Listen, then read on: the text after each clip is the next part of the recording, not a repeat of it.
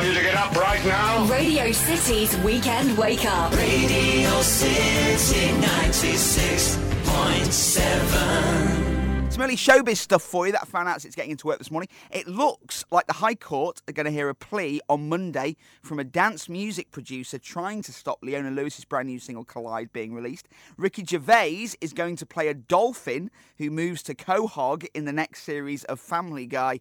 And Cher Lloyd has insisted her number one single, her song Swagger Jagger, expected to be number one tomorrow, is going to shut people up.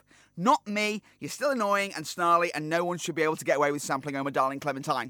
Me not working hard, yeah right, picture that with a Kodak. Or better yet, go to Times Square, take a picture of me with a Kodak. Took my life from negative to positive, I just want y'all to know that. And tonight, let's enjoy life. Pitbull, Naya, Neo, that's right. Morning, Simon. Hey, you'll never guess who I had in the cab yesterday afternoon. Not last night, like you always say, but in the afternoon. It's I see you're making a point of saying that. Go on, who was it? Lauren Deegan. Now, I know who that is, but I reckon most people listening right now might not know who she is. Right, well, if you don't, I'll tell you. She's the one out of Girl Band Parade, right? Yeah. It didn't do the X Factor in 2007 as part of the other band Hope, right? And it's not the one who played Jessica the Rude Girl in the second St. William film. You could have just said it's the Scouse one. Yeah, I was getting to that. Oh. And anyway, I've been on Wikipedia anyway. Okay. Right, she did it at Radio City Live, didn't she? Yeah, with the rest of the girls, and they went down pretty well. Well, she's a good Scouse girl.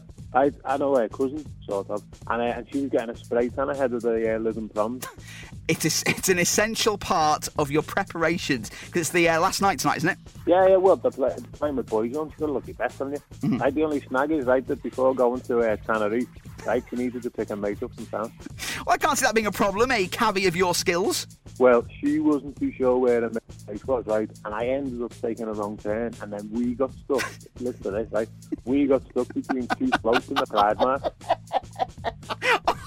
Oh, you didn't! You making a show of yourself and me! We had no chance of finding a mate after that, right? She was late for a tan anyway, but on the plus side, I got some great tips on how to dress for me height, that's what he said. And I got enough Johnny to last me until the Olympics.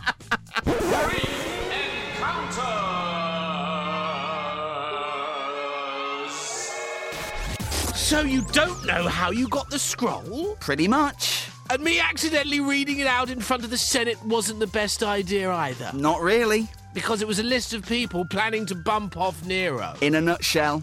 Are you sure Lurcio sounds Latin enough? People will forget once Vesuvius erupts. What do you reckon the film might be, Tina? Up Pompeii. Up Pompeii, you reckon? Yeah. I think he was channeling a little bit of Frankie Howard there. Yeah, I think I was giving my age away as well there. It doesn't matter if it gets you tickets to go and see one of the films of the year, though, does it? No, it doesn't. You've got the tickets for Super 8. You're absolutely spot on. Indeed, Up Pompeii, which was, of course, the TV show with Frankie Howard, and then it was turned into a film. You were first to say it to me. So, Tina, the tickets for Super 8 are all yours. Well done. Thank you. Before you go, would you like to hear a little outtake from Jamie Theakston trying to get the voice right? Yeah. Of course you would. Who doesn't like a blooper? Here's what happened when we started to do that brief encounter. Ooh! So, you don't... Can you keep that up for the whole... I don't think I can. Titty you not! Brief Encounters on Radio City 96.7. Members of the White House Club in Surrey, which is a naturist club, aren't happy after the council gave the go-ahead for a tower block to be built that will overlook where they get Starkers. There are 300 members. They can swim, they can play tennis, use the sauna, even play badminton, basketball and table tennis without having to worry about wearing the same sports outfit as anybody else. I don't reckon they really care. I reckon they'll love the attention. What's not to love about being wolf whistled 50 times a day for 6 months while a 5-storey block of flats gets put up? This is Radio City's Weekend Wake Up. Radio City 96.7. It's the Weekend Wake Up on Radio City 96.7. I'm Simon Greening, joined this morning by Charlie Simpson. Hello. This is crazy. I'm loving the view out of the window. It's so good. Looking over Liverpool. If you haven't seen the video, basically, it features kind of Charlie. I'm interested to see how you're going to explain this, because I have trouble explaining it. Did you come up with the concept before No, I didn't. So basically, the idea is Charlie's kind of walking along with what is the equivalent of like a sandwich board on, and on the front of his chest is a video, a film is playing, which is sort of very similar to the video that we're seeing being filmed. And when things kind of happen as you're walking along and you interact with people, similar looking people or holding similar things are on the front. Now, is that a one-take job that took forever to kind of get it right? That is exactly what it was. I mean, I tell you what, so that was actually very well explained. Very well explained. I kind of get stuck being like, so this is a weird world in another world, and they're like, what are you talking about? It's sort of the equivalent of like when you look in a mirror with a mirror behind you and you get that kind of thing. And that was the kind of start of the concept. Yeah.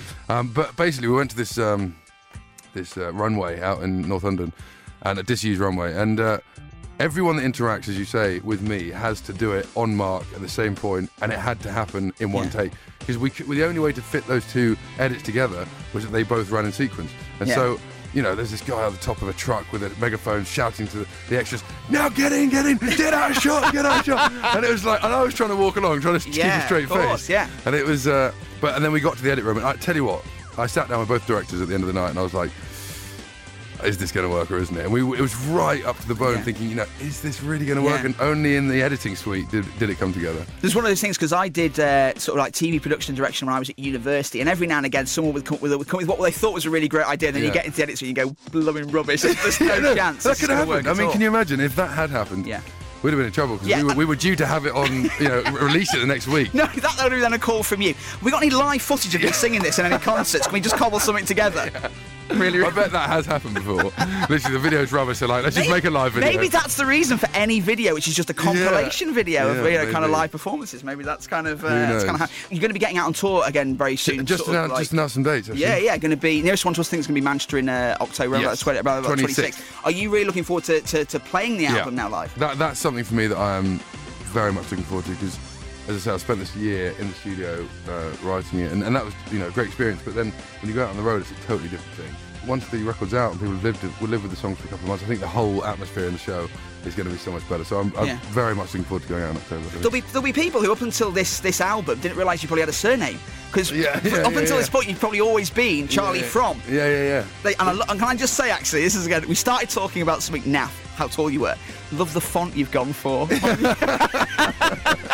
on the CD. Nice. It's all very with the colon. It's very classy. Very classy. Yeah. It's been so good to have you into Radio City. Whenever you are next up in Liverpool, make sure you drop past. Absolutely will do. Thanks for having me. Good morning. This is Radio City's Weekend Wake Up. Wake up. Radio City 96.7.